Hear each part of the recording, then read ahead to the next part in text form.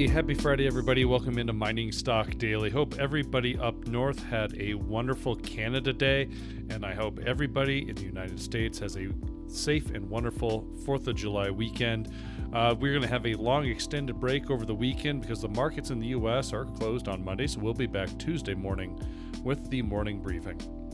A special thank you to Integra Resources, Corvus Gold, Rio 2, and Western Copper and Gold for your support of the podcast, along with many of our other sponsors that continue to support me and the team as we get our interviews out and send the content directly to subscribers. If you have any follow-up questions, please feel free to shoot me an email, trevor@clearcreekdigital.com. We have one interview, but two guests in the interview to share with you today. Since I was on a site visit in Nevada with Ridgeline Minerals, I was joined by Luis Rivera, Mr. High Grade Economic Alpha himself, and also Matt Geiger of MJG Capital, two very respected and well-known resource speculators and investors. So I get a chance to touch base with them following our days on the ground there in Nevada to talk a number of topics as it pertains to resource investing. So that's a great conversation. It's always a real joy and very informative when those two join the podcast. So we're going to go directly into that interview, and we'll see you in the end. Thanks again, everybody. Have a wonderful weekend. Oh, and before I forget, Kylie Williams, thank you so much for filling in. It's going to be a pleasure to see what you do over at AME in the following months and years. I'm sure we won't hear the last from you, though. Thank you so much. Really appreciate it. So let's jump into my conversation with Luis and Matt. Be well, everybody.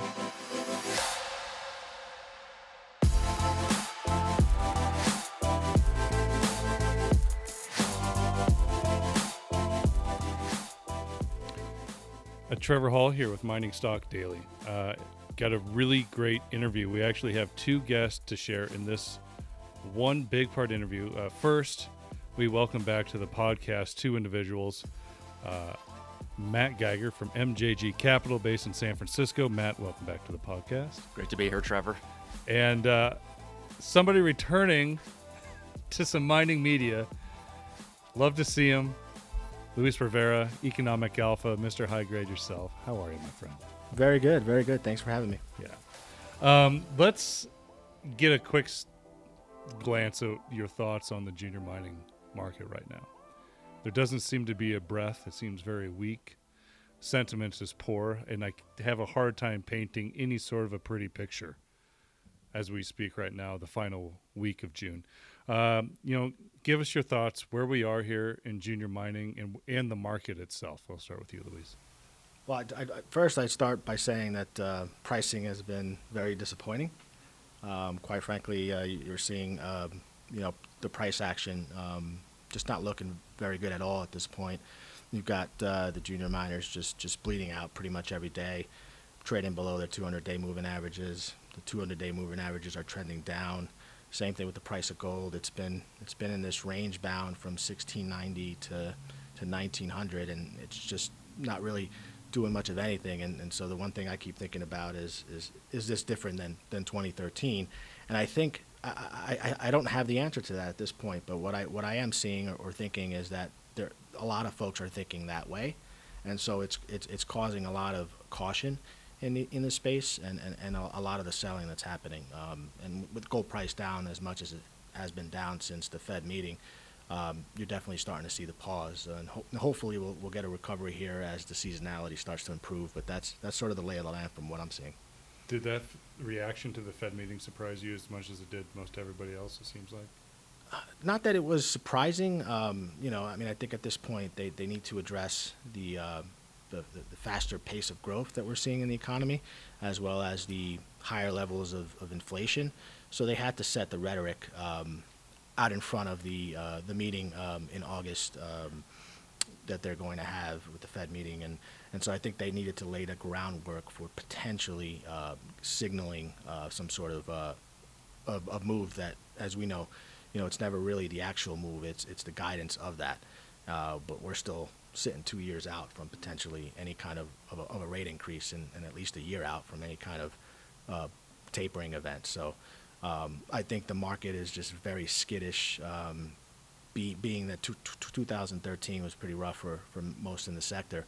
And I think the charts kind of look very similar if you think about it. If you look at how the charts have been playing out, gold barely made a new high during this process, during this environment where, quite frankly, it should have been very bullish. Negative interest rates, sizable fiscal deficits, a ton of QE monetary printing, and still was not able to hold the 2000 level or the prior all-time highs of 1923. So that's where the concern is. It's got to get back above 1900. It's got to reclaim the 200-day moving average. And I think once it does that, I think the miners will start to see it in advance. So now we're just playing the wait and see game. Matt, let's turn it to you. You are much more. I know you much more as an evaluations guy, more than paying more attention to the macro fundamentals of the markets and what the Fed says. But let me pose the same question to you. Did the reaction from the Fed statement of more than a week and a half ago surprise you? Right. Well, that is true. I definitely try to, allocate the vast majority of my effort towards individual security analysis and churning through companies and building a portfolio of 15 and 20 names. It is, of course, important to have, a broader perspective on where we are in the macro environment, though. I know there's a lot of frustration out there. I don't want to come across as Mr. Optimism or glass half full guy unrealistically. But I will remind folks that just within the past 12 months, we've seen an all-time high on the gold price. We've seen an all-time high on the copper price here just within the past 90 to 120 days. And a lot of us investing in the junior space, while 2021 has been a frustrating year, just looking back to last year, 2020, for a lot of us, that was the strongest year that we've seen performance-wise since 2016. So I actually think we're in a somewhat decent place here. I do try to take the longer-term perspective, and I guess what gives me conviction here, not necessarily for the next couple months or next couple quarters, but over the course of this coming decade, is that if you look at hard assets relative to financial assets across the board, we're still very cheap. Even after the strong run that we've seen off of the coronavirus bottom in February and March of 2020. And you can look at a whole host of metrics. You can compare just commodity prices themselves, just compare the GSCI to the S&P 500. And, going back 50 years in this case, there's only been one occasion where we've been kind of remotely close to the relative valuations we are now. And you can also take a look at the earnings multiples being assigned the major mining companies and other natural resource focused names within the S&P 500 compared to the S&P 500 itself. And again, this is going back 100 years on multiple levels. There's really only one or two other occasions where we've been this cheap as an industry relative to the broader stock market.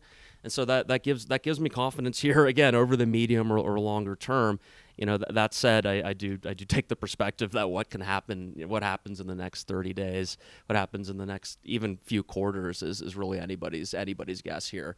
And, I guess the consolidation that we've seen this year seems to me to be somewhat rational after the strong euphoric move off of the coronavirus lows last year. So, trying to keep things in perspective. And, we've seen a lot of strong action in terms of metal prices. We really haven't seen the junior space, follow to all-time highs yet. But to me, I view that more as an opportunity versus something to be frustrated about. And let me piggyback asking you the same question I first opened with Luis. But what are your thoughts here? Again, this junior market is incredibly weak right now. At this moment in time, it seems just incredibly weak. There's no energy behind it. But the contrarian in me says, well, if that's the way I'm feeling, that should be my signal to maybe start considering purchasing. Do you share that right now? Because you haven't taken a new gold position in months. Yeah, we have been talking about that. I mean, we have not initiated a new position, precious metal focused position, since Q3 of last year. But that had less to do with market timing and more just the fact that at that point, especially given how strongly precious metals rallied off of that March 2020 low, our portfolio got to the point where it was 75% weighted to precious metals, and that was just too much for me. We're a full natural resource fund. I love our PM exposure, but but at that point, it seemed a bit much. And in hindsight, that was a good decision to make, because it's been we've seen an 8 or 9 month pullback. Looked like things had turned just a couple months ago in March, but obviously the price action in gold, particularly over the past few years, the past few weeks, has been pretty frustrating. I will say, though, on the junior front, again, coming through at the optimistic tilt here, we are seeing discoveries rewarded, and that continues to be the place. So recent names like, Filo is kind of top of the list and most talked about, but also E79 and groups like ASX listed Rumble have put out good drill results, and the market's responded in a very strong way. There's capital available as well. Every single silver company and their sister has raised money here in the past, we'll say 4 to 6 weeks, with a half warrant attached, which is pretty company friendly terms. So that's positive. And then we do see names out there, the Chalices and Newfounds of the world that are trading at multi-billion-dollar valuations, sans a resource. So there definitely is a bifurcation between the haves and the haves-not in the space, but there are investors out there, and company putting out good news are being rewarded. So I think that's something to keep in mind. Luis, you're not really one to look at pre-discovery plays. You're more of looking at development and cash flow post-resource. But given what Matt just said, that the market is rewarding discovery while everything is really being subdued with this lack of interest, are you considering maybe looking at pre-discovery plays, or positions that just need some discovery hold, because that seems like that's where the arbitrage might come from? I think the pre-discovery play is something that's always constantly on my mind. It's with those, it's for me, it's a little bit more a riskier slice of the process, but there's certainly some that look interesting, just from a due diligence perspective and looking into it a bit further. But when I look at it's definitely a bifurcated market. For sure, there are some drill plays that are getting handsomely rewarded, but then you see some of the juniors who are producers, or even the seniors who are producers, not being rewarded for the cash flow and the free cash flow that they're generating. So it's a bifurcated market, and one of the things I look at is the miners' bullish percentage index. And at this point in the process, where gold is down to 1760, we're still at a 52-ish level. And when gold bottomed at 1690 back in March, that's when the miners bottomed, and that index was down to 23 or 25. So you're definitely seeing the bifurcation, but you're not seeing complete capitulation yet. Maybe there have been a couple of days of that stuff, but I'm keeping myself open-minded, raising some cash, still playing with the core, and continuing to buy the core names that have done well for me. The thesis on those haven't changed, and definitely open-minded to some of these pre-discovery drill stories that I'm starting to look into a little bit more. It's been pretty quiet for you the better part of 2021. So when it comes to putting your own capital into this market, what have you been doing the last 6 months, or even longer, since let's say 10 months since August? Well, I did tweet that I was all in on Kirkland Lake again back when it was down to 32. I averaged down into that. My timing on that was off. I've been steady with that one. What I'm looking for in the second half on that one is an update from Fosterville, and they're supposedly having an update sometime in the second half. That's really the sort of the mission for me this year, is to just kind of wait and see how that plays out before I do anything further. Just been averaging in and averaging higher on Minera Alamos. It's a name I've been in since it was 10 cents. I like it. I continue to like it. The story just keeps getting better. It's been trading sideways since August in a long consolidation. I feel like it's due for a re-rating at some point here in the second half. So hopefully, the price of gold holds up, but some of these names like a Wesdome, for example, who I've scaled out of it and then have come back in on different occasions, especially with the recent discovery there. Kiena's about to go online. That's a name that's also, it is corrected somewhat, but it has outperformed in this downtrend, in the gold price downtrend, and that's what I'm kind of looking for. What are the names that are actually outperforming during this gold dip? And if it happens to be one you own, those are the ones you want to be adding to.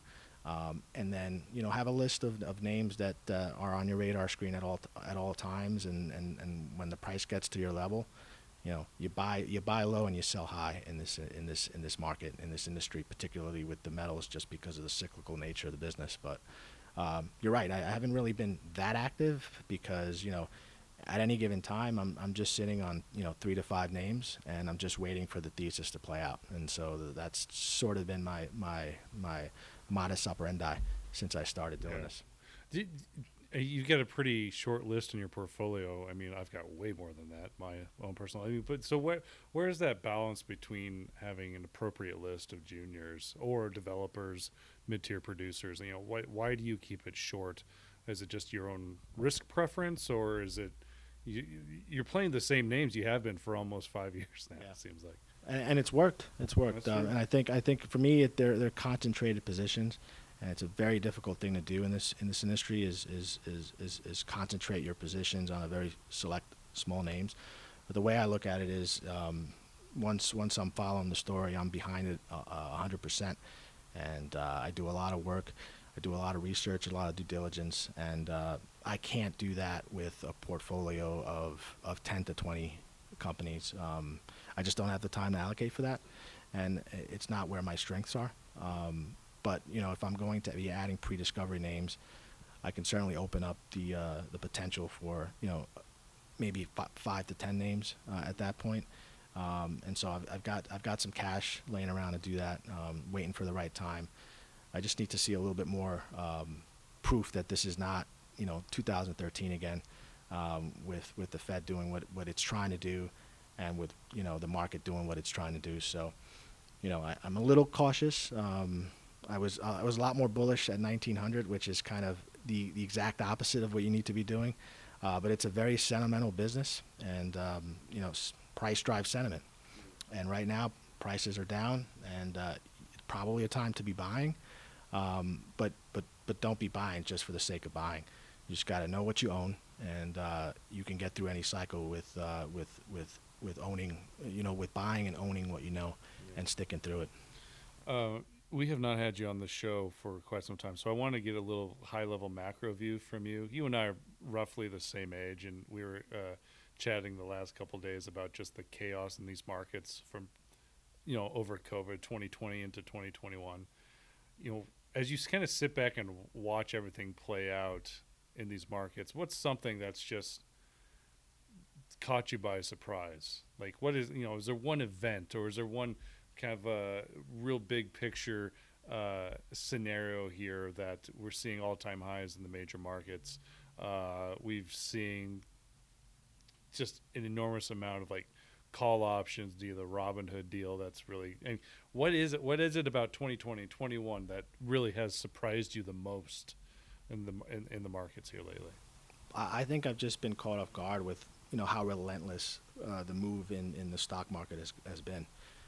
Just going up almost every day, small pullbacks, small corrections, and then back up they go.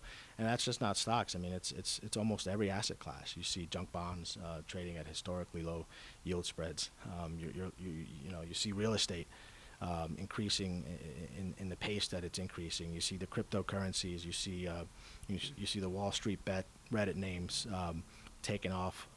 These are things that probably I've never experienced in my career.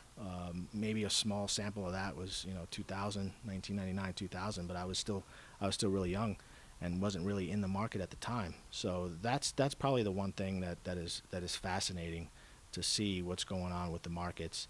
Bond yields are still historically low. Real rates are still significantly negative, and yet all these asset classes are moving in the same direction. And they're all going up, and so it makes it challenging to see that stuff happening while your concentration is in a sector that might not be doing the same thing. So that just makes it a little bit more challenging as well on the psyche. Matt, same question for you. In the last year and a half, what's something out of these crazy markets that have just completely caught you off guard that haven't necessarily been able to find the answer or the reasoning behind it? Right. Well, I'm still shocked by the strength of the recovery off of the COVID bottoms of last year, and I mean it's truly a V-shaped recovery. I don't think anybody's disputing that at this point, and I mean it's been powerful and caught a lot of folks off guard.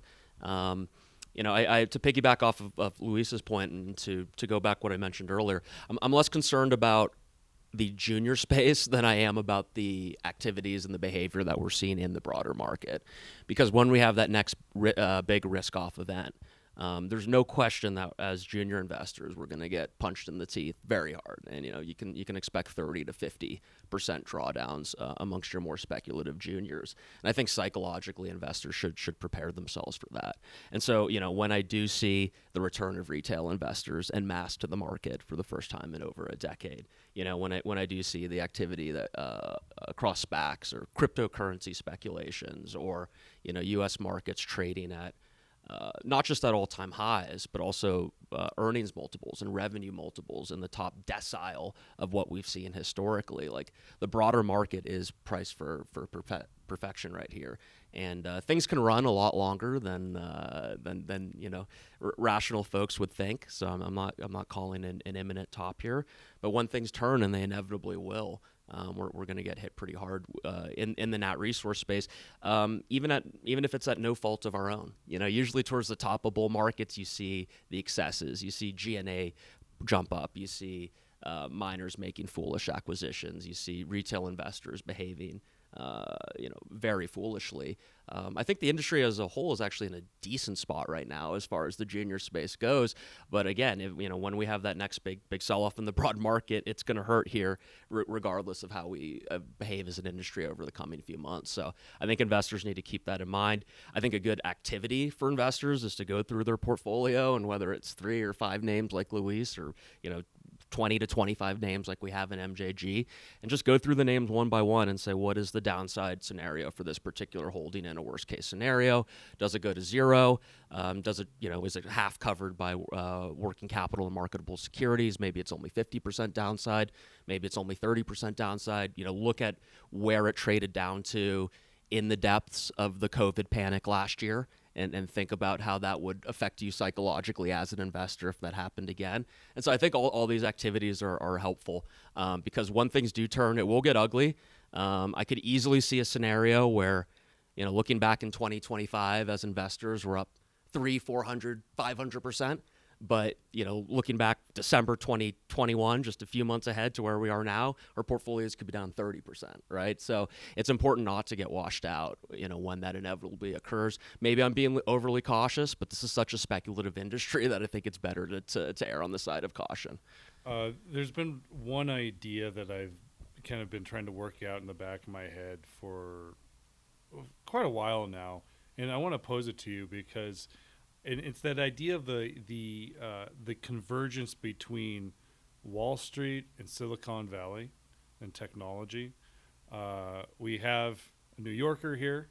It doesn't necessarily work on Wall Street, but we got a New Yorker on one side of the country, and we got somebody from San Francisco here, from the heart of the technological hub of the country. And I'm just curious, have you given any thought of like really how technology and big data has infiltrated the markets so profoundly in the last year, and how do we balance this?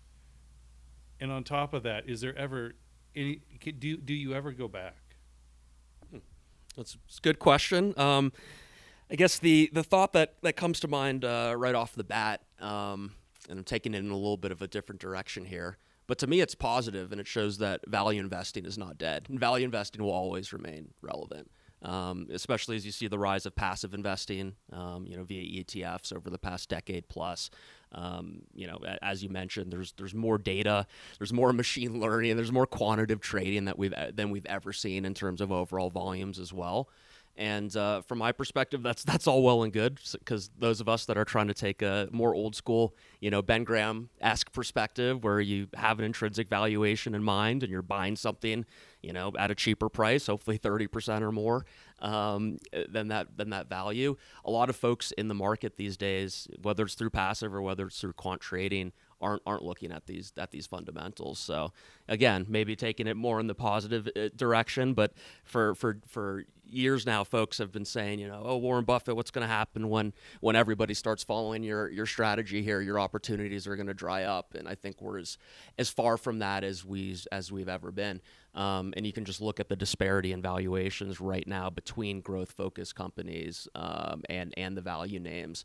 And I think a lot of folks thought that there would be a turning point here. Maybe the COVID crash, what was the turning point, and we're going to see value return with a vengeance. But in this V-shaped rally, that's just not been the case, and growth's still at the top of the heap. But I believe that things go in cycles. Again, they can last. Markets can remain irrational far longer than you can remain solvent. But by the same token, I think over this next decade, we're going to see the pendulum swing back. We're going to see value perform relatively better than growth. I think we see emerging and international, just in general, these are broad stroke statements, perform better than the U.S. markets. And I also think we see active investing make a return here and outperform passive over these coming years. But again, I'm thinking in terms of 5 or 10 years and not in terms of 5 or 10 months. Yeah, no, I would say, within the last couple of years, we've seen a new dynamic, many new dynamics in the marketplace. Aside from, no other place to really put your money, Tina, there is no other alternative. I mean, stocks are the only game in town. You've got rates pretty much at the floor. You've got all of this money bank, central bank printing, and you've got all this fiscal stimulus all happening at the same time. And then you add the fact that you've got fintech companies like a Robinhood that have basically video gamed the process of investing, where you can not necessarily swipe left or swipe right, but you could just press a couple buttons on your phone. The gamification in the industry. You put all that together, and from the points that were made earlier, it's definitely drawn a lot of new money into the sector, into the industry that would not have been in the industry in the past. And then you add a situation where the pandemic kind of stopped a lot of stuff from happening, and people were home, encouraged more people to even invest in the marketplace. And it's creating all of these dysfunctional scenarios like we're seeing with some of these growth stocks.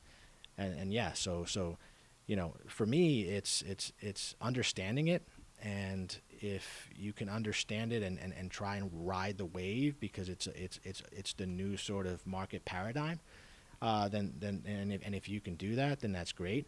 For me in general, though, I like to kind of stick to my knitting, stick to what I know, because markets are cyclical, and in the long run, you can appreciate your process if you stick to it. And I'm just not the kind of investor that will chase something that I don't know, or just chasing because someone else is chasing. And so that's a lot of different dynamics happening in a very short period of time, and so that's influencing a lot of the price action that we're seeing as well. That's a big high level conversation, but I do want to put you a little bit on the spot here. The three of us have spent the last couple of days together. We are on a site visit in Nevada, visiting a couple of the projects under the Ridgeline Minerals portfolio. Matt, as always, you have pages and pages and pages of notes. That's what you always do on a site visit. You have pages and pages and pages of notes in your own head, Luis. So being around you a couple times, I know how the two of you work, as I'm sure you have some ideas of how I work. But I just was curious, what are some of the key takeaways over the last couple of days? What have you seen from Ridgeline Minerals, their properties, but also Nevada exploration as a whole? Yeah, I mean, Nevada exploration is thriving. A lot of activity in the state. Me specifically with Ridgeline, I like the team.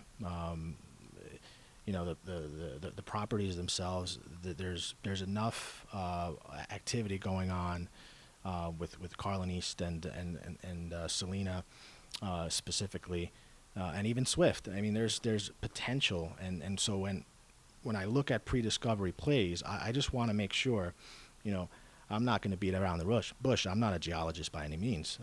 A lot of the times I do these site visits, it's more conceptual. It's more visual. Like, I like to buy gold because I can hold it. I can feel it. I know what it is. It's kind of the same concept. I'm kind of underwriting the people behind it, the concept, the theories, and in this particular scenario, they've got 4 potential assets, and with a market cap of where it's trading, to me, I don't have to be, perfect with this one. I mean, I think it's just, you can have one of the assets play out, and I think you'll do well. And so, for me, that's my risk management framework. I want to de-risk my investment, and I need levers to actually help me get there. And then hope that, I'm betting on the right people, the right geologist, the right leadership, and the right vision and concept is what will help me make a decent return. So that's the takeaway that I took from the site visit the last couple of days here. Matt, what did you take away from last? It's definitely been a whirlwind couple of days. We've covered a lot of ground here as a group. As Luis said, we were able to visit Selena, Carlin East, and Swift in a 48-hour period. And I guess the projects, they differ, each of them.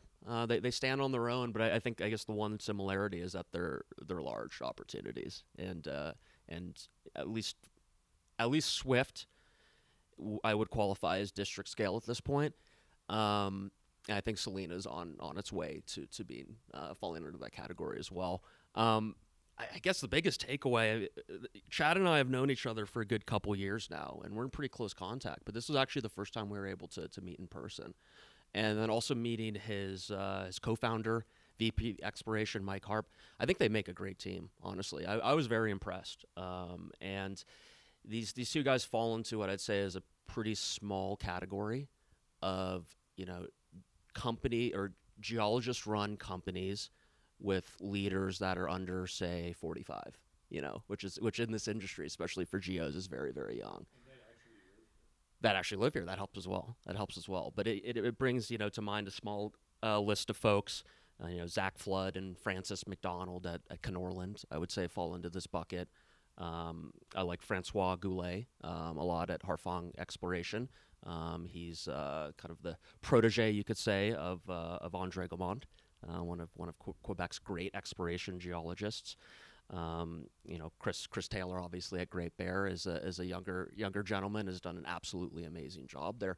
But in terms of these teams with the passion, the geological smarts, and the focus on a single opportunity, I was pretty impressed. And so I will say we're not direct Ridgeline Minerals shareholders in the MJG fund. That's subject to change. We have had indirect exposure to them, since inception via EMX royalty. But I know a lot of the shareholders in this company, and they've pulled together a really high quality group of people, both from the management side, all the way down the share registry. So it was a great trip. It really was. There was a moment earlier today when we were at Carlin East on top of this hill, looking down on the largest gold mine in the world, on Goldstrike, and just south of that was Leeville. And I'm picturing like the 3 of us up there, and it was kind of like the why do people take so much risk investing in junior mining? And it's because of the small chance that project turns into something like Goldstrike. Right.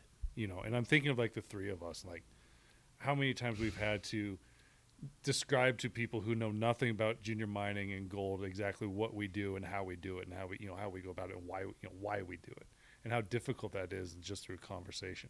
But in that moment in time this morning, the 3 of us are just like sitting there like, holy shit. That was powerful, wasn't it? I mean, we literally saw 2 or 3 different mills from our Yeah. perch. Yeah. We saw 2 or 3 open pits in action. 200-pound haul or 200-ton haul trucks look like ants. Yeah, massive Yeah. industrial sized crane. You couldn't even see it until Mike pointed it out. 2 massive tailings facilities. But I think the other point, and to Chad and Mike's credit here, you know, Carlin-East is not just near area play. You know, it's not exciting just because you're a stone's throw away from the operations. I think they did a really good job of explaining, you know, how this mineralization likely accordioned out into their property, and why this isn't just a bet on proximity. There's real geological reasons that this deserves to be testing, and you know, as we saw, they're drill testing it right now with a couple rigs going.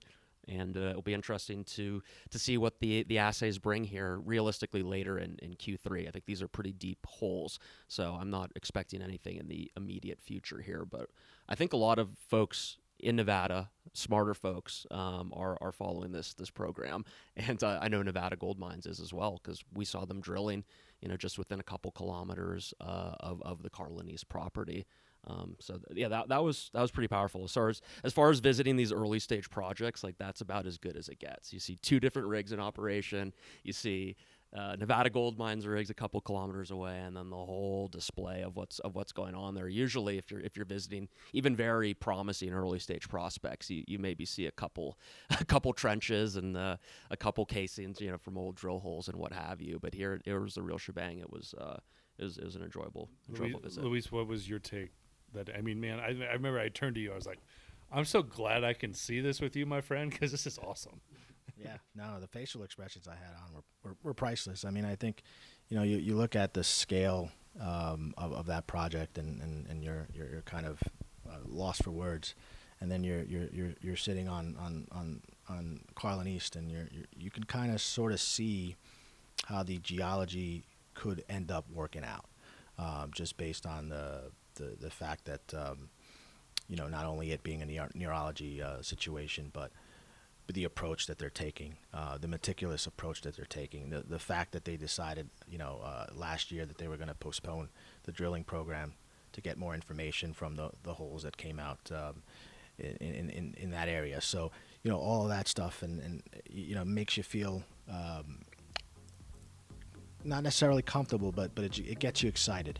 It gets you excited, and being on the property itself definitely makes a big difference in terms of the due diligence that goes behind it. So it was an incredible feeling, and one that, you know, if I didn't know why I was in this sector, I kind of knew today why. It just felt like the right place to be. Let's leave it at that. This is my first site visit, you know, post-COVID. Me too. So it's I'm glad we could do this, and most of all, it's just been such a breath of fresh air to actually like see you guys and spend a good amount of time with you doing what we love. You know, I mean, it feels like we're back a little bit. The official reopening of site visits. Okay, can't read the blog more often. Luis, Matt, thank you so much. Thanks for a great couple of days, and thank you so much for giving me some more of your time here on the Mining Stock Daily podcast. Thanks for having us. Of course. Thanks, Trevor. The information presented should not be considered investment advice. Mining Stock Daily and its affiliates are not responsible for any loss arising from any investment decision in connection with the material presented herein. Please do your own research or speak with a licensed financial representative before making any investment decision.